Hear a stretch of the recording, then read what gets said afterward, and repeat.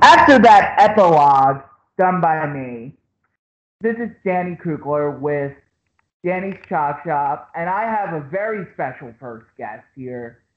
He's been in the wrestling business for 30 years, and he has promoted, wrestled, you name it, he's done it. Been a fan, and he's a frequent guest on the Between the Sheets podcast. He's like their third co-host. He's promoting Kingsport. He's king of Kingsport. He is Bo James. Yeah, thanks for having me on here, Danny. Looking forward to this. I've been looking forward to this for a while now. But I wanted, before I ask my rhetorical question, and we sort of explore this rhetorical question, I wanted you to talk about the efforts to help Don and Sandy Wright. Yeah, I don't know how familiar your listeners are with East Tennessee wrestling history, but before 1975, there was two offices in Kingsport. There was the Knoxville office and the Kingsport office. The Knoxville office ran by the Kazanas, and the Kingsport office was Mickey Barnes mainly, but over the years, a few different people. Mickey had it from the late 40s to the mid 60s, and then Lester Welch and George Grant had it, and then after that, Ron Wright, Don Wright, and Whitey Caldwell, the three biggest stars, took power and ownership of the territory. And, you can't go anywhere here in East Tennessee and talk about wrestling that Ron Wright, Don Wright, and Whitey Caldwell do not come up with older wrestling fans, because they set attendance records here that will never be broke, that have stood now for 50 plus years. Wow. TV ratings that will never be broke, that have stood for 50 plus years. Whitey has been dead for 47 years. He was killed horribly in an auto accident. A drunk driver hit Whitey on his way home from a wrestling match in 1972, and 47 years later, wrestling fans still go put flowers on Whitey's grave. So wow. That tells you how big of a deal that they were here. We lost Ron in 2015. Don Wright is the only one left of that trio, and he is a treasure to this part of the world and a treasure to our profession. And July the 4th, the house that Sandy owns, that her and the grandchildren they live in it there. Sandy was married to Buddy Fuller, Ron and Robert Fuller's father. She was his second wife, their stepmother, and after Buddy had died and after Don's first wife had died, Sandy and Donnie got married, and they raised 5 of the grandchildren because of another horrible incident, another tragedy in the family. And July 4th, lightning hit the house. It burned it to the ground. They lost everything they owned, the clothes, their appliances. There's nothing left of the building or anything that was in it other than a few charred boards and some blocks. So Saturday night, August 10th, at the Model City Event Center, 201 East Center Street, downtown Kingsport, next to WKPT's TV and radio station.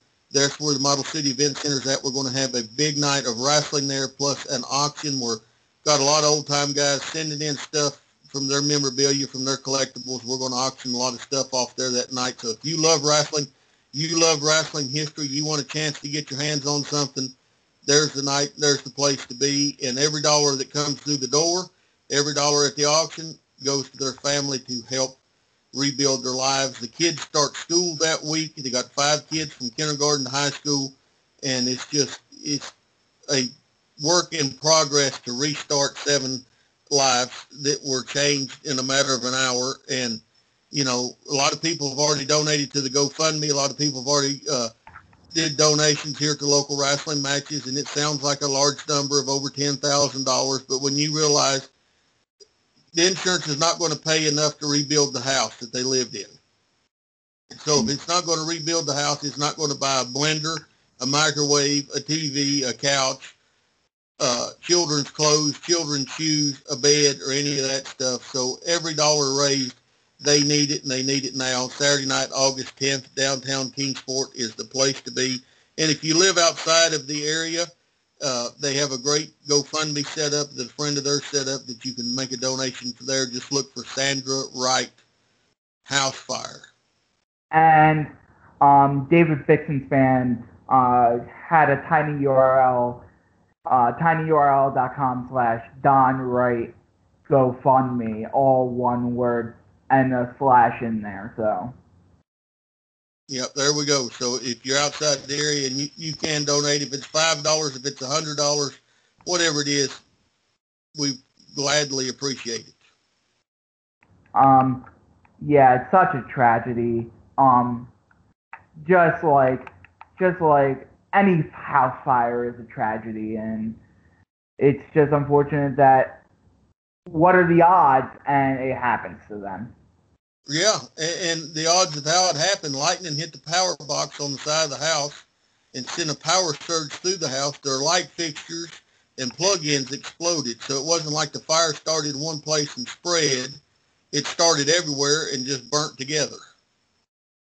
And thank God no one was hurt. Yeah, luckily they were gone. Blessing they were gone. They had went on the 4th of July swimming and camping trip. So we have that. But to transition into something a little more positive, even though the rallying efforts are positive around Don and Sandy Wright's fire, I sort of had this concept in my head, and I told Bo this, and Bo's going to give me a pretty entertaining answer to this, but we're exploring why Bo James loves pro wrestling. And this is the question that I'm going to ask every guest of Danny's Chop Shop. Why does so-and-so love pro wrestling? Well, here's what old-timers would tell you when I started.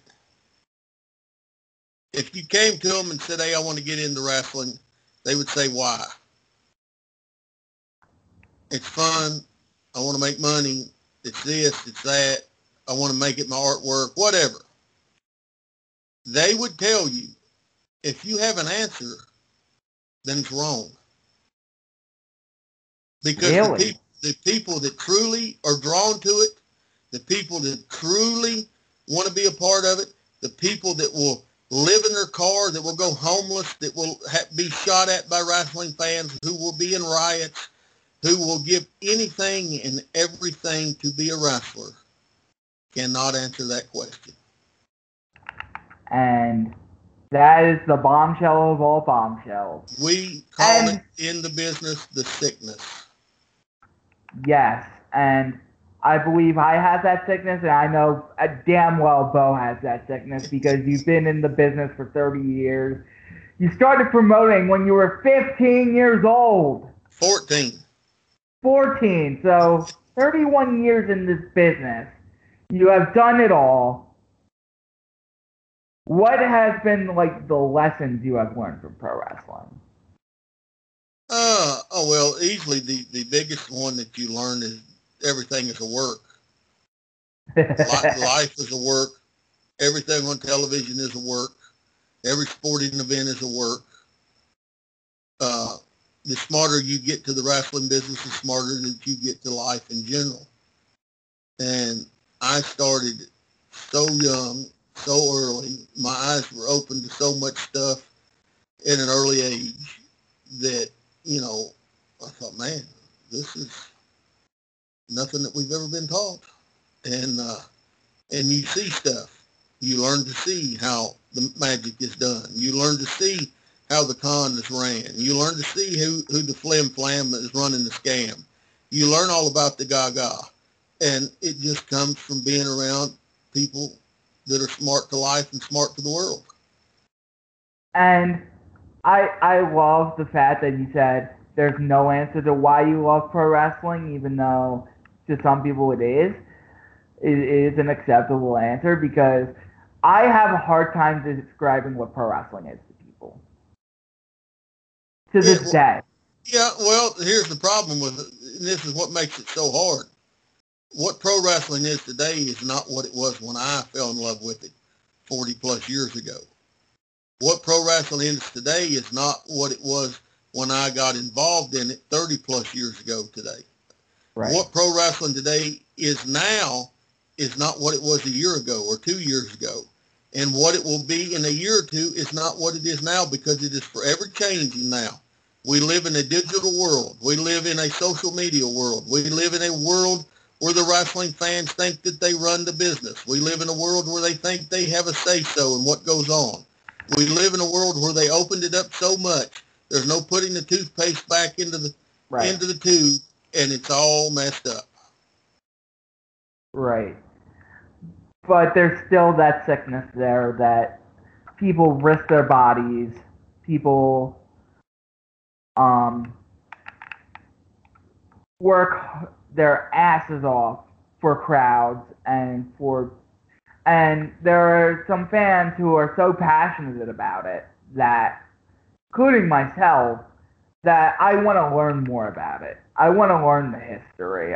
I'm a rare breed. I'm 23 years old, and I'm interested in learning wrestling history and interested in all the stories. And that's why I listen to stuff like 605 and Between the Sheets. It's more because I have that sickness. Yeah, you're born with it. You know, I'm the second of three generations of my family involved in pro wrestling. I have cousins that wrestle. I have a wife that wrestles. I have nephews that wrestle and referee. My mom and dad promoted towns. I had cousins of their generation that were wrestlers and referees. So I mean, it's my earliest memories of life are watching wrestling with my granny on Highland Street in Kingsport. And I mean, it's been a part of my daily life since birth, it feels like. And it has been also with my nephews and nieces. And you can't explain it to people from the outside. You surely can't explain it to a casual fan of why you would get in the car, drive 300 miles, bleed like a stuck pig, get in the car and drive back home 300 miles to get up in the morning and go 250 miles in the other direction and do it all over again. They'll never understand that. You know, Nah. you take an ordinary person, if they're going to go on just the road trip, last Wednesday and Thursday, I did 800 miles in 2 days. If they're going to go on that trip, they're going to go get their tires checked. They're going to get their oil changed. They're going to do this and that. I got up that morning. I drove there. I put the ring up. I tore the ring down, came back home, slept for 4 hours, got up and did it again. And, you know, no thought to it because it's just what I've been doing since I was 14 years old. How did your family was predisposed into wrestling, and this is where you and I differ a little bit because my family never was into it. I switched the channel one of these days and you're mesmerized, and then you become sick. And that can My happen. mom and dad didn't get involved in it until I got involved. Like I said, I had older cousins, and my grandmother used to point out to me on television that the referee, Zach Murray, that's your cousin right there. And Melvin Johnson, Melvin's an in-law, he was married to, Zach Murray was my mother's second cousin. Melvin Johnson was married to my dad's first cousin. So he was an in-law. So the two cousins, one was by blood, one by marriage, but they were on TV every week. And my granny would point that out. There's your cousin. There's your cousin. So I always thought that was pretty interesting. And both of them got out of the business in early to mid 80s. And, you know, they never smartened none of us up because they protected the business till their grave. And tomorrow, as we record this, tomorrow is the 31st anniversary of me meeting Johnny and Davey Rich and Scott Armstrong. Wow. I met those three guys right after a week after my 14th birthday. I just turned 45 last week. my mother was booking them because my mom was working for Walmart in promotions, and she was booking them in the grand openings and different things at the Walmarts because Walmart was still a new thing in East Tennessee within a couple of years. So my mom had booked them at a Walmart. We went down there. I met them. Uh, they're being nice to me because my mother's booking them in places that they're selling a ton of pictures and T-shirts in and making a ton of money. So they're going to be nice to this kid. And a few weeks after I had met him, I'm in Knoxville hanging around, and Ron West, the general manager of Continental Wrestling, the territory that Ron Fuller started, comes walking through, and Davey Rich says, "Hey, Ronnie, give this kid a job. He loves our business, and he's always around." And Ron West never stopped walking. He's just walking. He turned, he looked at me, and he said, "I was about his age when I started." 2 days later, he called my mother and asked my mother if he could hire me to work the East Tennessee towns. Wow. And that's that. I started promoting towns, selling programs, putting the ring up, selling pictures, whatever they wanted me to do. That's how I started. 15 years old, I'm in a town in McFeeters Bend, Tennessee, just a small rural community in Hawkins County, Tennessee. And the referee has not shown up at bell time. And I'm sitting at the table selling tickets, and the guy promoting the town comes out and says, "Do you think you can referee?" And I looked at him and I said, maybe when I grow up one day or something, He said, "I mean, now we'll pay you." That's how my in-ring career started. That's ridiculous, man. Like, I knew I loved this, and I wanted to seek it out, but I never knew how, because even with the internet and stuff like that, it's hard. It's hard to get into the business. Yeah, but here's the problem now, too, going back to it ain't yesterday no more. Most of what is said on the internet involving the wrestling business, even by people in the business now, is not correct. True. Guys use words and stuff now that we never use. They're internet words that fans came up with because they didn't know the true words. So there's only a handful of people left in the world that speak wrestler. There's only a handful of people in the world that are truly understanding of the ways the old days were.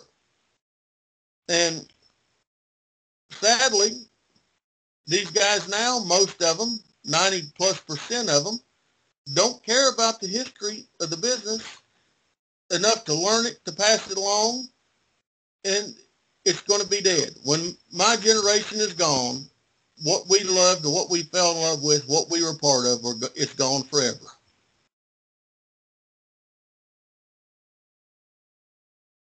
And that, in a nutshell, is sad because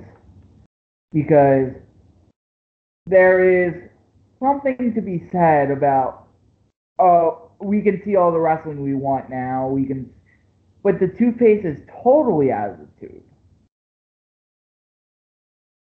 And yeah, I love wrestling and I love history and I love going back and learning about different guys and different stuff.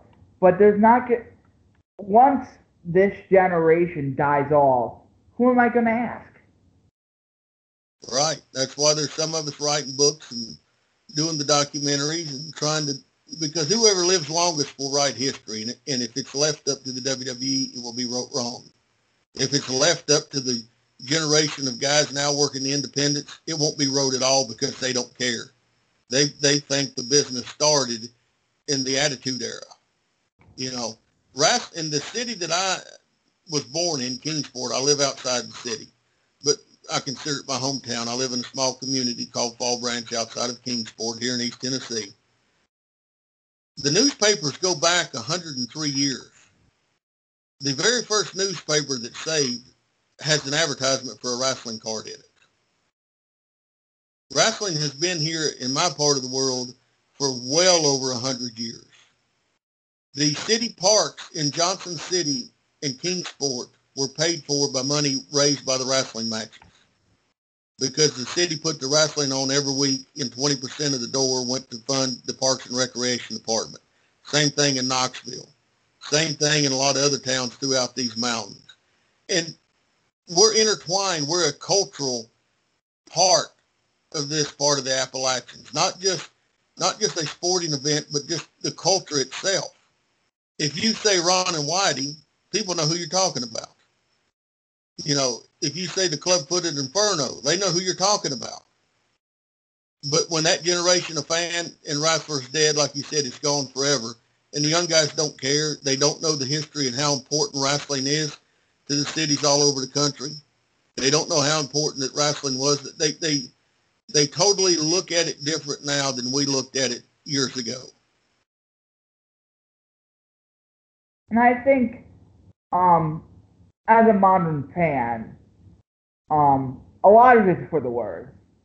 But it's I like the outwardness of pro wrestling now because I get to talk to guys like Bo James. I get to hear a guy like Jim Cornette tell stories and stuff like that. I think that has gotten better, and I think, well, I think it's got 100% worse. I think it has totally got 100% worse. But the reason that guys like Jim Cornette and myself have finally came out and talk openly about the business, because if we don't, the history's going to be lost. There was wrestling fans here, a lady named Helen Hensley, who went to wrestling. She died in the late 90s. She had scrapbooks that were unbelievable of pictures, results, programs. I mean, piles of scrapbooks and stuff that she got at the wrestling matches and cut out of the newspapers. She was more of a historian than anybody in the wrestling business at that time. And I would love looking through the stuff she would bring to the wrestling matches. She kept the history alive, and she was not smart to the business. Right. But just like the generation of wrestlers that is dying out, the generation of fans are dying out. So we have to come out now and speak about this. I hate it. I hate that it's open. I hate that people openly talk about it. My grandmother lived to be 95 years old. My granny that I sat on her lap as a baby and watched wrestling. Never, not one time in my life did I ever tell her it was a work. Wow. Never. Never did I admit to my uncle that took me to the wrestling matches with my dad when I was a kid. It was a work.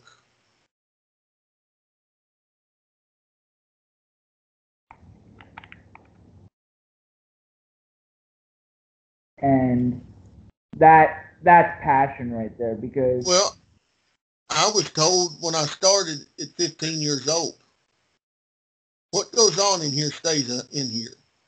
If you speak to anybody about what happens here, your mother, your father, anybody, they'll find you floating in a river. And if you look around the dressing room, it was mean-looking men with scars and cauliflower ears. You believed what they were telling you. You're in a generation, and you have a passion for the old days, and you want to learn about it. Most people your age don't care, but you're of an age that your entire life you've been told it's entertainment. Your entire life you've been told it's predetermined. Yes. I was in the business for 6 months before anybody ever gave me a finish. I was told to count. 5 count on an illegal hold, 5 count on the ropes, 10 count on the floor, 3 count if they're down. It was their job to make sure they broke the hold or kicked out. They did not tell me it was a work.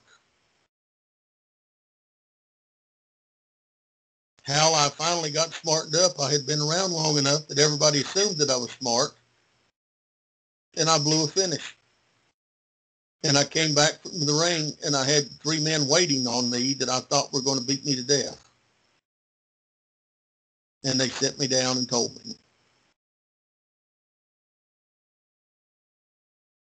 That's how protected the business was.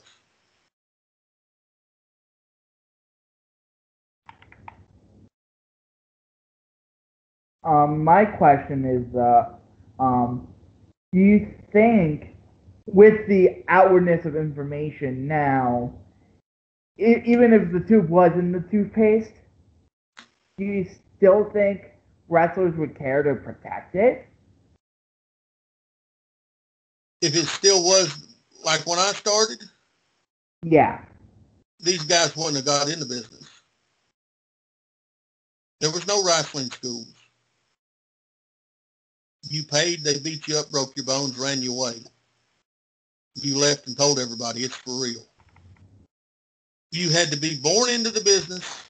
You had to be recruited to the business because of a background that you would have that was different than anybody else's, like Doug Furnace in Knoxville was recruited because he was a football player at the University of Tennessee, and he was legit the strongest man in the world at one point with 18 weightlifting records. They recruited him for the business. Or you started like I did, like Ronnie West did, like Randy Hales did, Bobby Simmons, Right. so many other guys. You got your foot in the door as a kid, and you had to earn their trust. Then they trusted you enough to do it. If you were under 200 pounds, you had no chance of being a wrestler unless you were a rare exception to the rule. A lot of these guys that people watch now and love would have been a referee 30 years ago because that's the only chance they would have had to have got in the business at their size. You guys were talking about what was the referee in the Ladies Between the Sheets that was working under a mask, and how tall was he and how weight he was? Mark Curtis. Mark Curtis was he was about 5'8", 150 pounds. Holy mackerel! 160 pounds at most.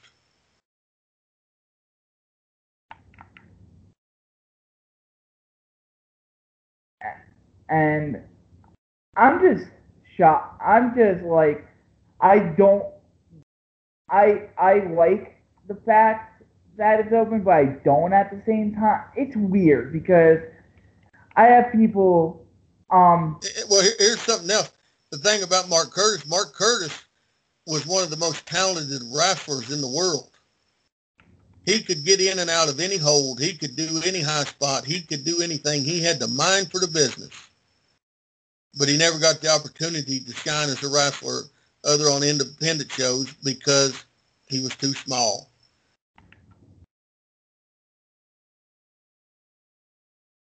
Today he would be some kind of champion, which he rightfully should have been because he was talented enough to be.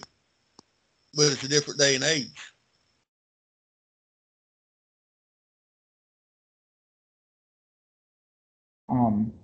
Yeah, and I understand businesses evolve and It hasn't evolved, it's changed. It's changed. And like when you first saw Vince McMahon, when did you first see Vince? Vince's brand of wrestling. When I was about 7 or 8 years old, I went to spend a week with my granddad who lived in up near the D.C. area, not far from D.C., Richmond area, and they got the WWWF on the station out of I think it was out of D.C. One of those areas up there in Virginia. Right. That was the first time that I saw it.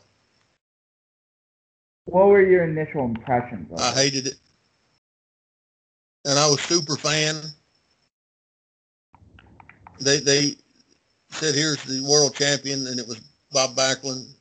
Harley Race was the world champion to me because I was an NWA fan. I saw NWA wrestling on TV every week. I went to the live matches.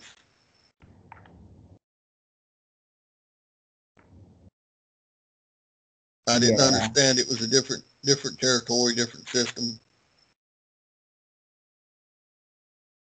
I have an appreciation for Bob Backlund now because of years of trading tapes and watching him.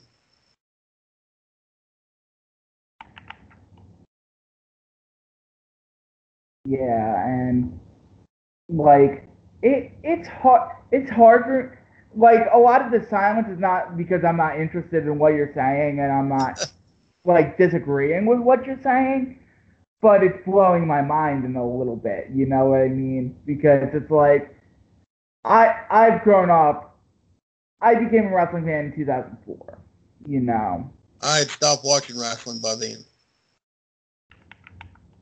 and like I started watching older stuff. I haven't. This has been like a real like recent like impetus for me. Like 2014 is when I became a super fan, and I just thought it was the way it is. And then slowly but surely, I started to realize like there's a history to this, like everything else. Yeah. And like I see some of the merit in modern wrestling, and we disagree on some of the things, but it's like I agree that the wrestling business has gotten worse because everyone thinks they know what it is. Yeah, and they've never lived the life. They've never traveled the miles. And it, I don't hate on the boys making a living in what they're doing now. God bless them. Man, they're great athletes. They're much, the generation of guys now are much greater athletes than what I grew up on. And the generation before that and before that, it's just a completely different business now. It's presented different. It's shown different. It's portrayed different. It's done different. And I never tell anybody don't watch it. If you love it, man. Watch it because that's your passion. That's what you love. That's what you grew up on. It's not what I grew up on. It's not what I was a part of. So I'm disconnected from it. There's guys out there that I like to watch, you know, that I've seen come up in the business like AJ Styles. I've known him since early in his career. Becky Lynch, her first weekend in America, she managed me in a tag match with a couple of guys in Seattle against uh, Harry Smith, T.J. Wilson, and Tom Pritchard, and a couple of guys, 10-man tag. She was in our corner. She came and did a seminar that me and Tom did in Seattle, so I met her first weekend in America. I'm so happy for her, so proud of her, what she has accomplished. Same thing with AJ. Jamie Noble. I knew Jamie Noble from the second match that he ever had, and it was great to watch his rise and his run in the late 90s and early 2000s. And, you know, he's still working there in the office. I'm so proud of him. A lot of guys, I've worked with a lot of guys that, you know, that was their dream. My dream was to never go there. My dream was to be a regional star here in where I live in this part of the world. And because my heroes were the regional stars here. And I've got to do that. I have been on TV since I was a teenager. I can go just about anywhere within a couple hundred miles of the house and people know who I am. But I've also been blessed to wrestle in Atlantic City, New Jersey, Cleveland, Ohio, Columbus, Ohio, Portland, Oregon, Seattle, Washington, Salt Lake City. I've got to travel the country and do what I love.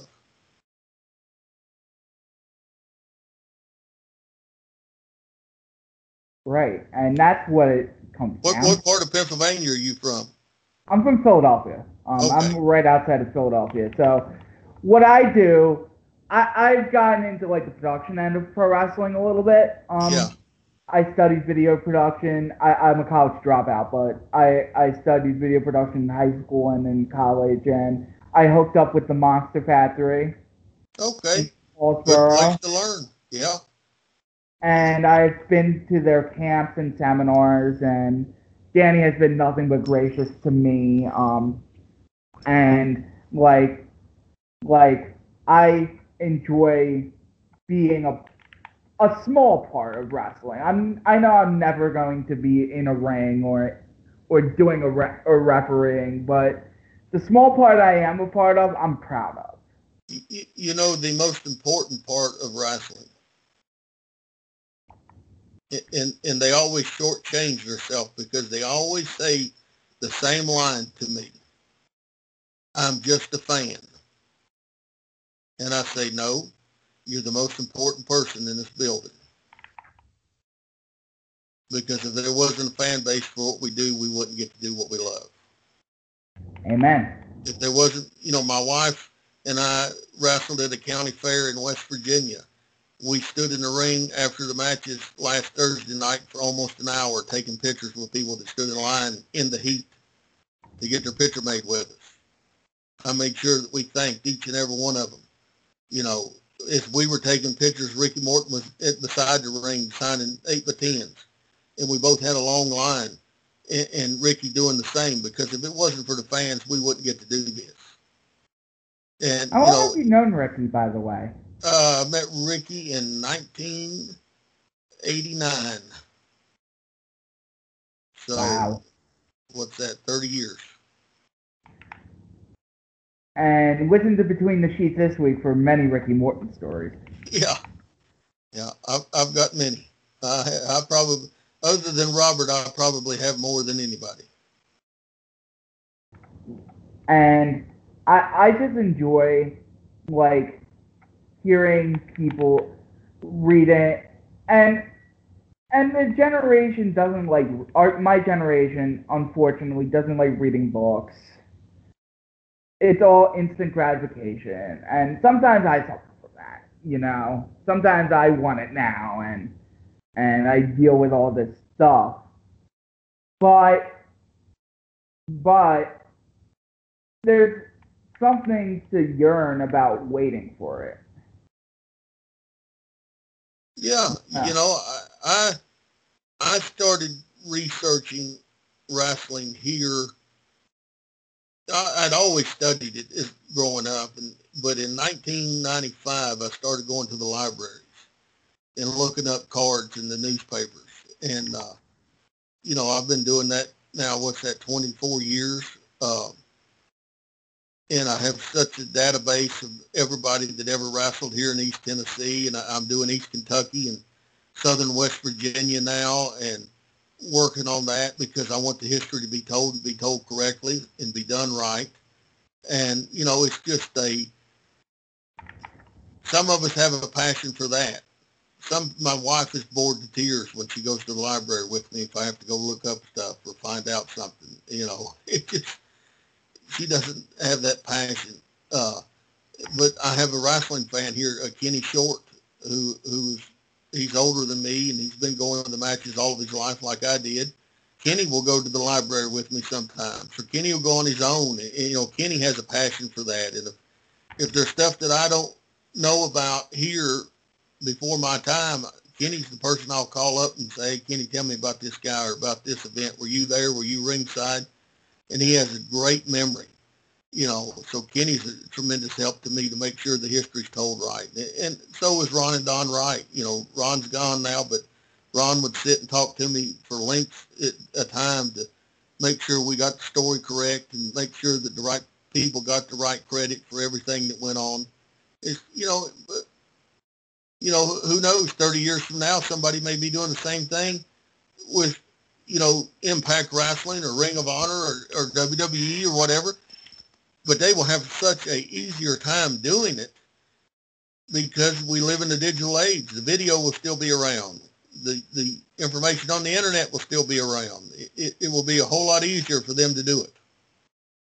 What have you thought? I like to ask older wrestling fans this, and fans who are fans of hidden gems. What are your thoughts on some of the stuff that has come out over the past few months with wrestling footage and stuff like that? Are you amazed?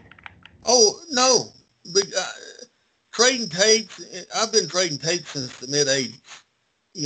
That's a long gone thing now. But I've got such a library of video. We've always said, the guys of us that traded, that there's stuff somewhere that we have no idea.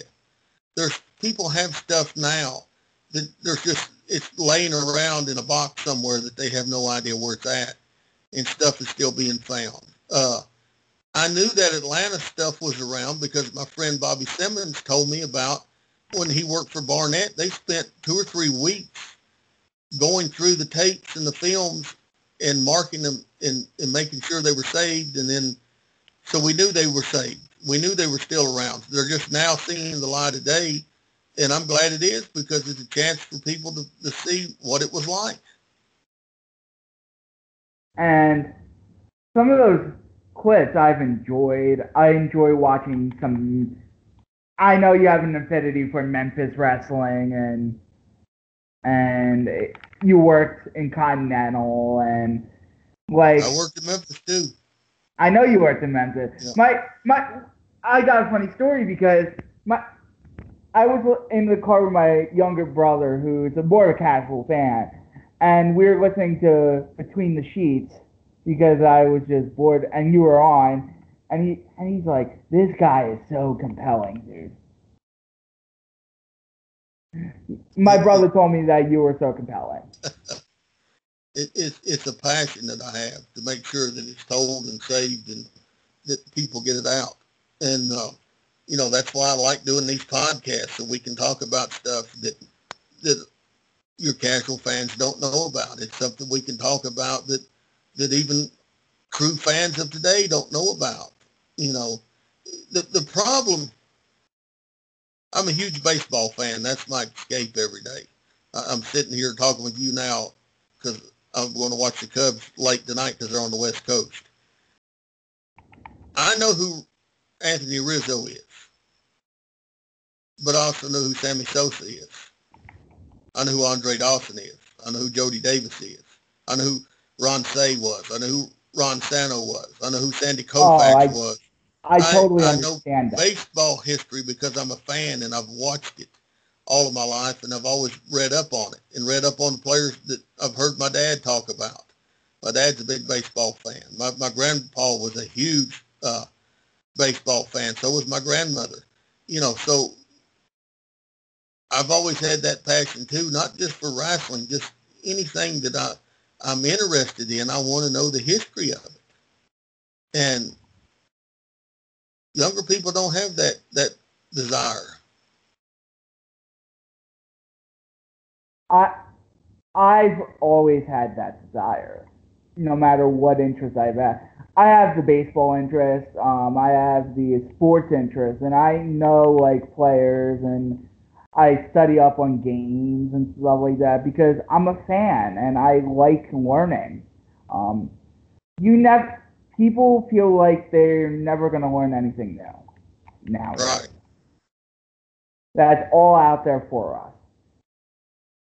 But it's like it goes back to the problem that you laid out in this.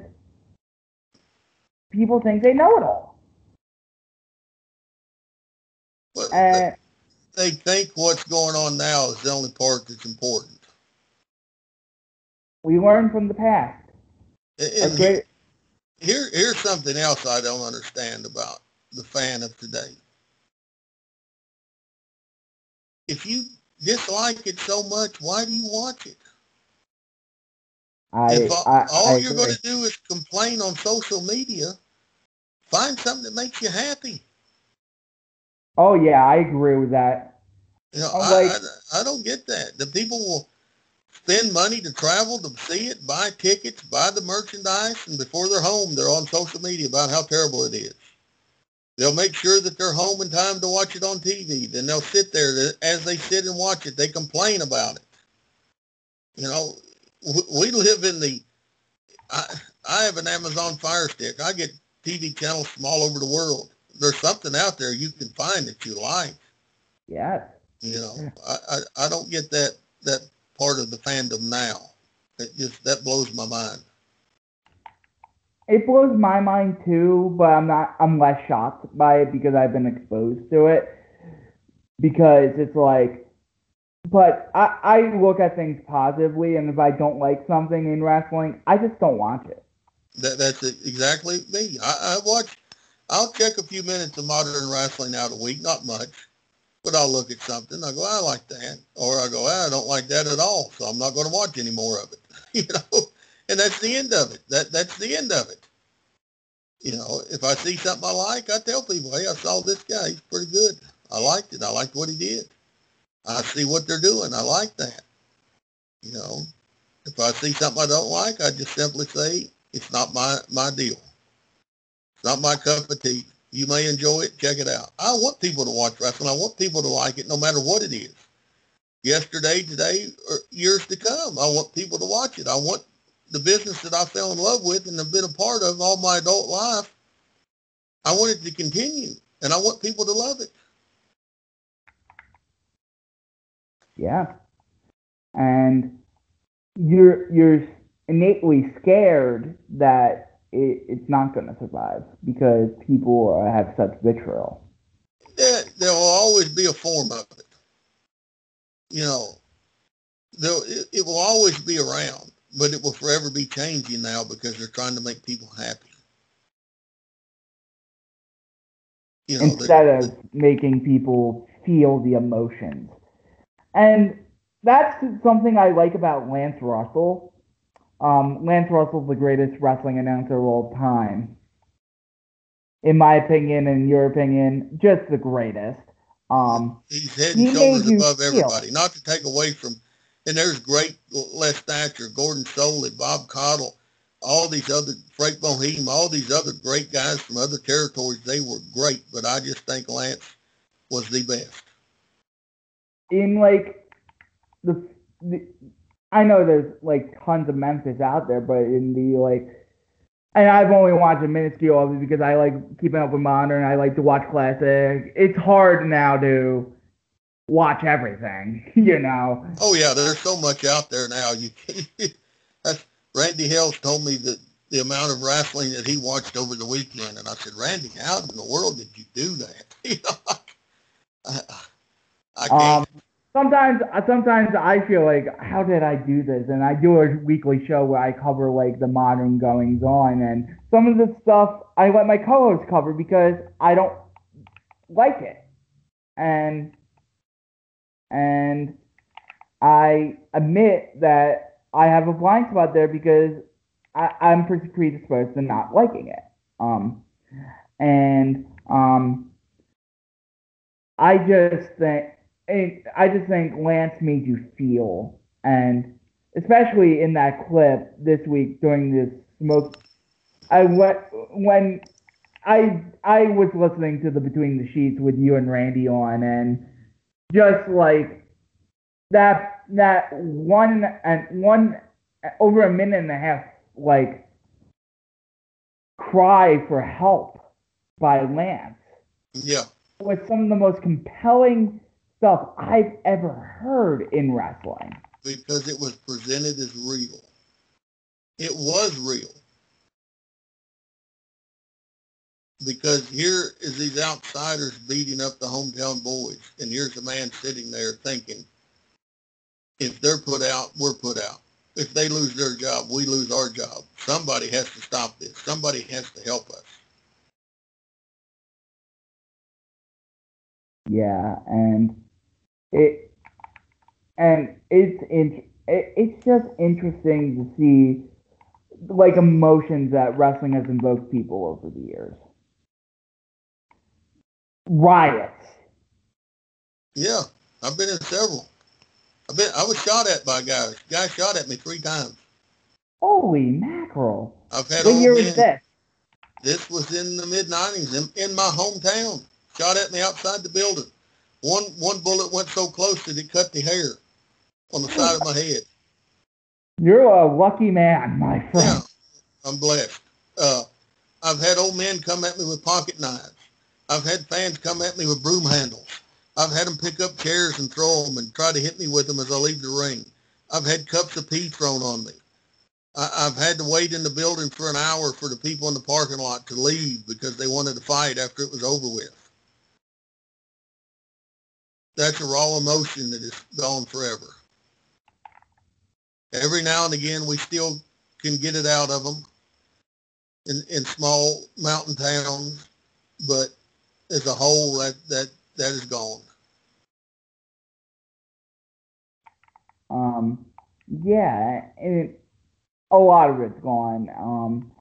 I still think in-ring storytelling is there, but it's hard to find. Well, it's a different story being told now. It's not Yes, it's not good versus evil.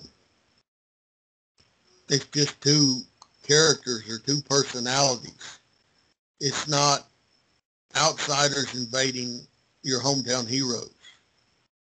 It's not right. your local sports hero of Whitey Caldwell is in trouble because the mad Russian is coming. My God, what is going to happen if this Russian hurts Whitey? What are they going to do? We have to be there this week to make sure Whitey's all right. We got to be there this week to cheer Whitey on because if we cheer for him, he'll fight harder.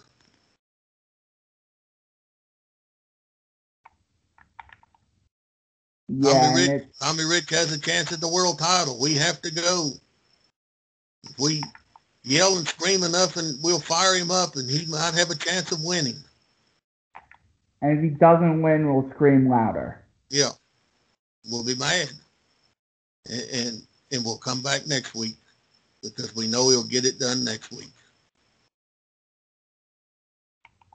It's changed. It's definitely changed, and it's it's it's amazing to see even the slightest bit of change, sort of letting the cat out of the bag, sort of let everything go by the wayside.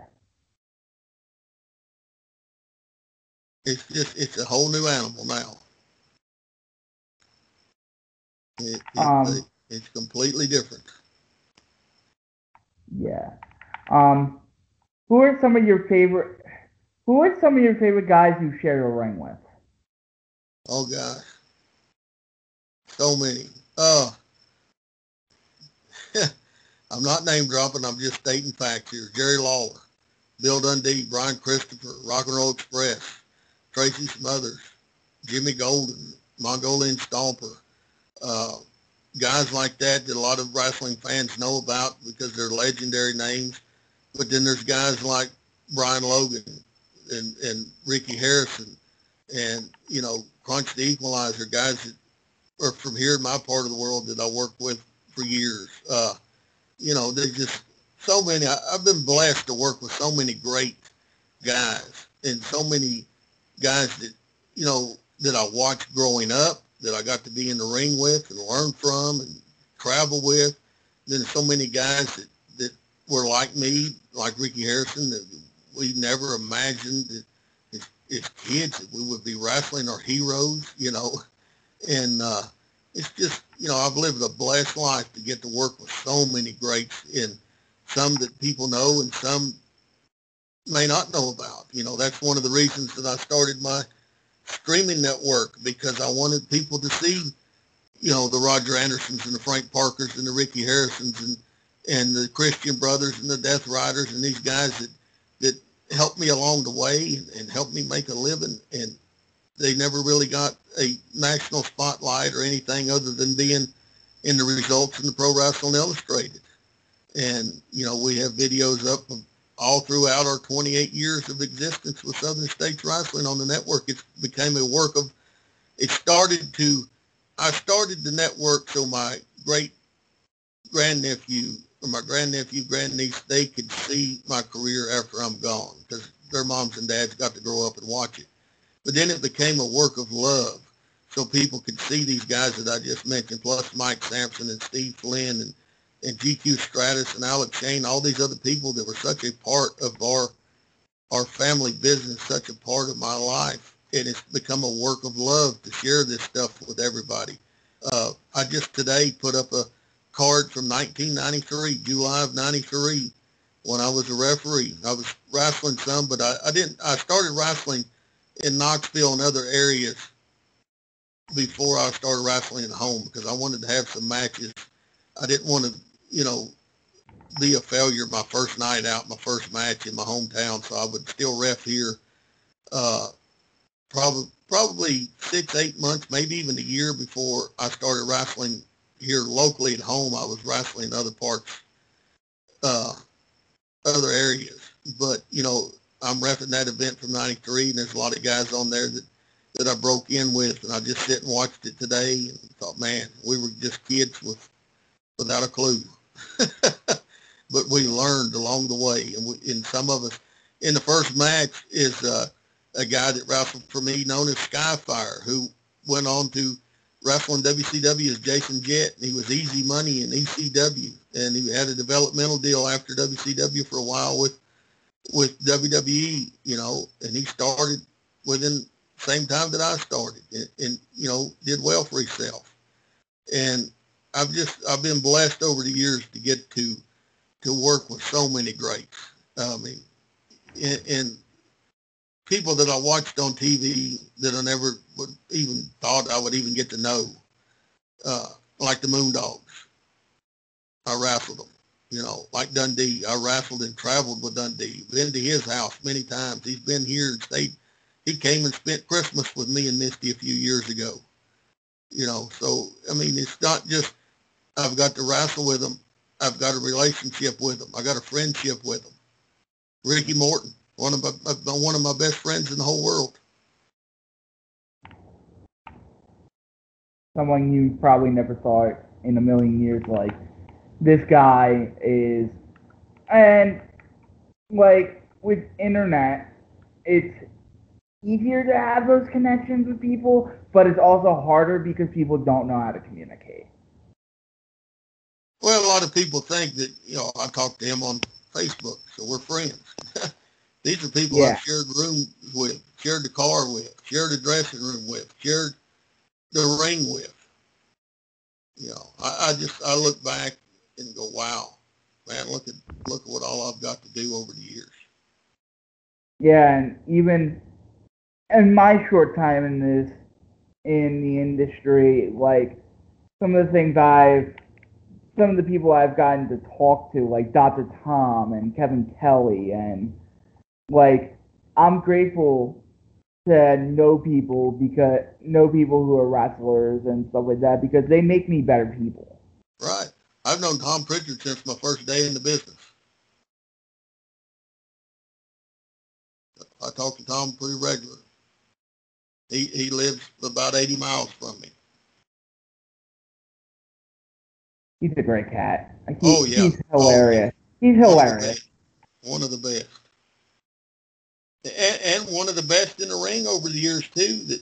That, most of his career, he had 2 runs in WWE, but most of his career was in the Southern Territories or the Pacific Northwest. So a lot of people not had the chance to see it. What are some of your favorite territories not named Kingsport that you worked for? Not in the Tennessee area, obviously. Well, I mean, the only 2 true territories that I worked was working for Continental, and that was not in the ring. That was, selling merchandise, ring crew, that kind of stuff. And then I wrestled in Memphis and in the Memphis territory. Refed a few times in the Memphis territory too. But I've worked for independents all over. I worked in Portland, Oregon. I loved that. Never thought I would work in Portland. And we went out and worked for Lynn Denton when he was trying to get Portland wrestling going again. I loved it out there. I worked the Ohio Fair Circuit for Bobby Fulton a few summers where he would run the county fairs in towns in Ohio, and I learned a lot working there, working with Bobby every night. And I either wrestled Bobby Blaze, Bobby Fulton, or Tracy Smothers about 4 or 5 nights a week every summer for like 3 years. And every now and again would wrestle with Ricky too on those towns. Learned so much there early in my career. I wrestled all over the Carolinas in the 90s. I always had a great time working over there. I got to see the rise of the Hardy Boys. I met Matt and Jeff when they were just kids breaking in. Got to see pretty much their full career of when they started and when they got their break, and till now.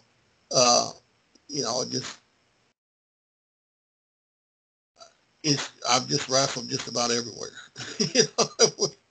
For a lot of people, and not too many not too many areas that I didn't like wrestling, because I was getting to do what I love to do. Um, now there may be some towns here and there that I didn't care for the actual town or community that we went to for whatever Right. reason. But, But this is not a negative podcast, so yeah, it's like I don't like dwelling on negatives because I just feel like the reason why I started this podcast, and I sort of touched on it in my epilogue that I pre-recorded before I got on the phone with you, is because life is too short to hold grudges, um, to let people go by the wayside, and I just want to talk to people that have similar passion to me, and that is liberating to me that I got to talk to you. yeah. That you're such a beacon of knowledge. I, I look at this too, even the bad towns. I learned something there. Maybe it was just simple as the fact to never go back there again. you know? Right. But I learned something that day. So every day's a test. You either pass or you fail. And I failed a lot. But So have I. the good is outweighed the bad. Yeah, and it's hard because I've dealt with like a lot of mental health issues in my life, and a lot of things I didn't have an ideal like what card, but no one has. Some people get to live their dreams, and I feel like I'm living my dream. Um, in a way, I get to do a radio show out of college that people accept me. Even though I'm trying my best to like live my best life, it's what wrestling has taught me is not not that everything is a work. You learn that pretty quickly Yeah. in wrestling. You know,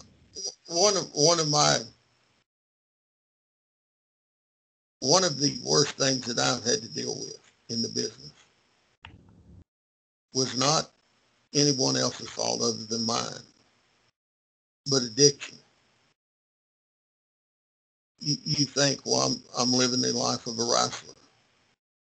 There's periods like now doing this streaming network where I put tapes in to digitalize and I start watching and I go, man, look how messed up I was right there on drugs. Yeah. Or I go, golly, I don't even remember this at all. And that's because pharmaceuticals and Boilermakers, it's by the hand of God and the love of my wife that I'm alive. But now I get to go back and watch it.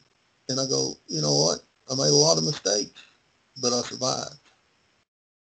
I made a lot Yeah. of mistakes, but I still do what I love. Now I get to tell these young guys when I see them, I say, listen, don't do as I did. Do as I tell you. I'm trying to help you. I've been there. I've seen it. I've done it. I lived it. Right. And I'm sorry. Go on. Yeah, I mean, there's many times over I should have been dead. From getting shot at by a wrestling fan, 2 car wrecks on the road, uh, stuff that I did to myself. And I just had to get to the point where I said, okay, enough is enough. This has got to stop. And then it took a long time once it stopped to reverse what had been done. Yeah. And I'm trying to reverse what I've done in my past by not taking advantage of people, not like not like taking advantage of people, but like taking advantage of like you have all these resources for you, and you have people here to help you, and you still continue to dwell in your past and everything like that, and you never think because you're living your dreams. And this gets emotional for me because I, my grandmother um, is close. I don't want to really say it. It's close to dying soon. because of her cancer spreading, and I don't know like what the future holds for her. I don't know how much time I have left with her, and it's hard to accept that we have a lot of two things in common. We are human and we are mortal. Yeah. Yep. I'm going through issues with my both of my parents because I've reached the age to now where they're elderly and they have health issues. And my dad was a Marine, highly decorated Marine, Vietnam. He's the only surviving member now of his unit. He can barely walk now. He has all kinds of health issues. And last night when I put the event I was talking about a few minutes ago from 1993, I saw my dad walking, standing up straight on that tape, and I thought, man, look at that. Time goes by. Yeah, it goes so And quick. 31 years I've been making towns, and I've been on the road for 29 to 30 of those years. I mean, full time on the road. I spent my summers on the road. I finished high school because I knew there was no way my parents were going to let me quit school to be a wrestler. And I finished high school. But my senior year of high school, I was in the ring probably 4 nights a week, still going to school, summers all the time. Some of that stuff I remember like it was yesterday. Some of it I have no memories of, and some of it seems like it was a million years ago. And I watched that last night, and I realized how quick time has went by. yeah, And I cherish what I've got to do. I love what I got to do. I've lived an unbelievably stupid, crazy, blessed life. I mean, I've been in magazines. Bill After put colored pictures of me in Pro Wrestling Illustrated. I've had write-ups in all the smaller magazines. I've been on TV in Portland, Oregon. I've been on TV in Memphis on that syndicated tape out of Memphis. I've been on TV all over the region that I live in. It's crazy, and everybody thinks I'm much older than I am because I started so young. And, I'm not done yet. I still got many years ahead of me, many miles ahead of me, if Lord right. willing.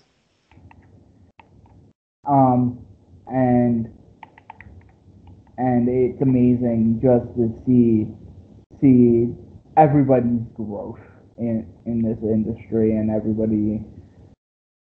You're a better person if you're a wrestler. Some people are bitter about it, and some people will never get that. But most of the wrestlers I've encountered and most of the people I've encountered in wrestling are better people because of wrestling. Oh, yeah. I, knowing what I was when I would have probably, well, no, there's no probably to it. I'd either been dead or in prison if it wasn't for wrestling.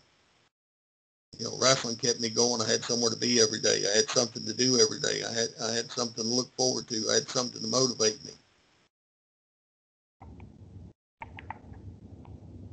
Luckily, I have things that can motivate me, and this is one of the things that motivate me. Talking to people like you.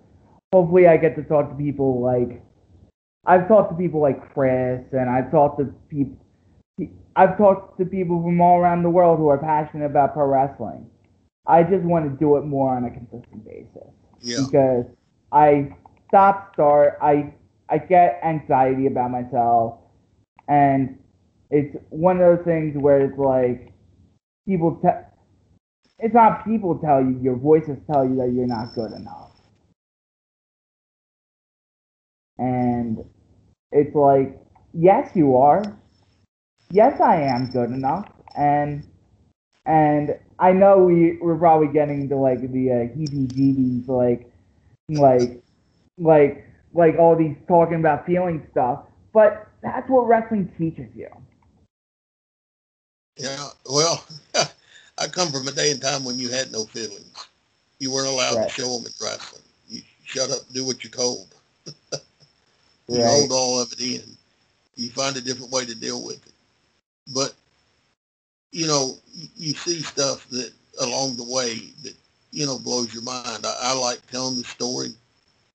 I got out of the shower one time and it, after wrestling, and I could hear my two little nephews laughing, which they're grown men now with their own families. But little Jake was probably 2.5 years old, and his brother was, 4. And I hear them laughing, and I look around the corner, and there sits the Mongolian Stomper, the meanest man in the world, the monster of my childhood nightmares. Him and the Great Kabuki gave me nightmares as a child. And there's the Mongolian Stomper sitting there with my nephew, one on each leg, and he's tickling their little bellies and talking to them and playing with them. And it was like, what kind of bizarro world am I in? But when I'm done with the business, when I'm done with the road, I have all these great memories in the ring. But the memories that mean the most to me are ones like that. Ones like Ron Fuller calling me to ask if my little grandnephew Waylon had a good Christmas. You know, Brad Armstrong sitting on my couch watching football with me. You know, that's the stuff that I cherish. That's the stuff that I'm going to take with me. Ricky Morton being in my wedding. You know, it's just, I've lived a crazy, stupid, blessed life. And we're going to go to plugs now, because that's a perfect way to end this. What are your plugs? People can hear you in a lot of places and see you in a lot of places. But yeah, I've became kind of the third host of Between the Sheets somehow. I'm on there pretty regular with David Bixenspan, Chris Elner. So I've had Chris on my show before in a different iteration. Yeah, good guys. I enjoy talking to them. So you check me on there. I'm on Randy Hill's podcast, Memphis Memories with Randy Hills. You can look that up too. I'm on there quite often. Randy and I are starting a Patreon in August, where it's called It Ain't Yesterday No More. And each month we're going to do a 2 to 4 hour show, and we're going to talk about our lives in wrestling and how it was then compared to what it is now, and not in a negative way, just an educational and entertaining way, so you can learn more about what wrestling was when we came up and how we loved it, and you know what we did and are still trying to do to keep the history alive. So you can find out more about that when we get closer to it launching. You can follow me on Twitter at King of King Sport. Follow me on Facebook, facebook.com/Pro Wrestler Bo James, Beau. Everybody misspells my name the first time. Follow my promotion, facebook.com/Southern States Wrestling. And my passion, I spend hours a week working on our streaming service. There's 105 videos up there right now. We launched it a year ago this week, so we put 105 videos up in a year. New videos every few weeks. If you're a new subscriber, you get a 7-day free trial to check it out. Then it's only $4.99 a month. It's Southern States Wrestling Network.pivotshare.com, and always good stuff on there. Full events, classic TVs, not just from Southern States Wrestling. We have some stuff from Tennessee Championship Wrestling Independent ran here in East Tennessee in the 90s. We have TVs from Nationwide Championship Wrestling out of Ohio that I helped produce and direct in 2001. That stuff's going up all along this year. So there's always something on there. Legendary names like Sherry Martel, Jimmy Golden, Rock and Roll Express, Mongolian Stomper, Jerry Lawler. Gosh, so many more to name that you can find on our network that is from our events over the years. If you're an old-time wrestling fan, you will absolutely love it. If you're a new wrestling fan, there's something on there for you too, because the match where Becky Lynch managed me that I talked about is on there. You know, Harry Smith is on there. There's something for every fan of every era on the network. Southern States Wrestling Network.pivotshare.com. And you can keep up with all my goings on at my website, which I'm getting ready to update as soon as I finish this here, kingofkingsport.com. Lots of great stuff on there. You can keep up with my schedule on there as well. And, if you're out there at a wrestling event that I'm at, please come to the table and tell me that you heard me on this podcast or Between the Sheets or, whatever else that I do, because I always enjoy meeting people who support us and follow our careers and follow what we do. Me and Misty, my wife, she wrestles. We love meeting people out on the road. I was telling you about Digital World Las Vegas a few years ago.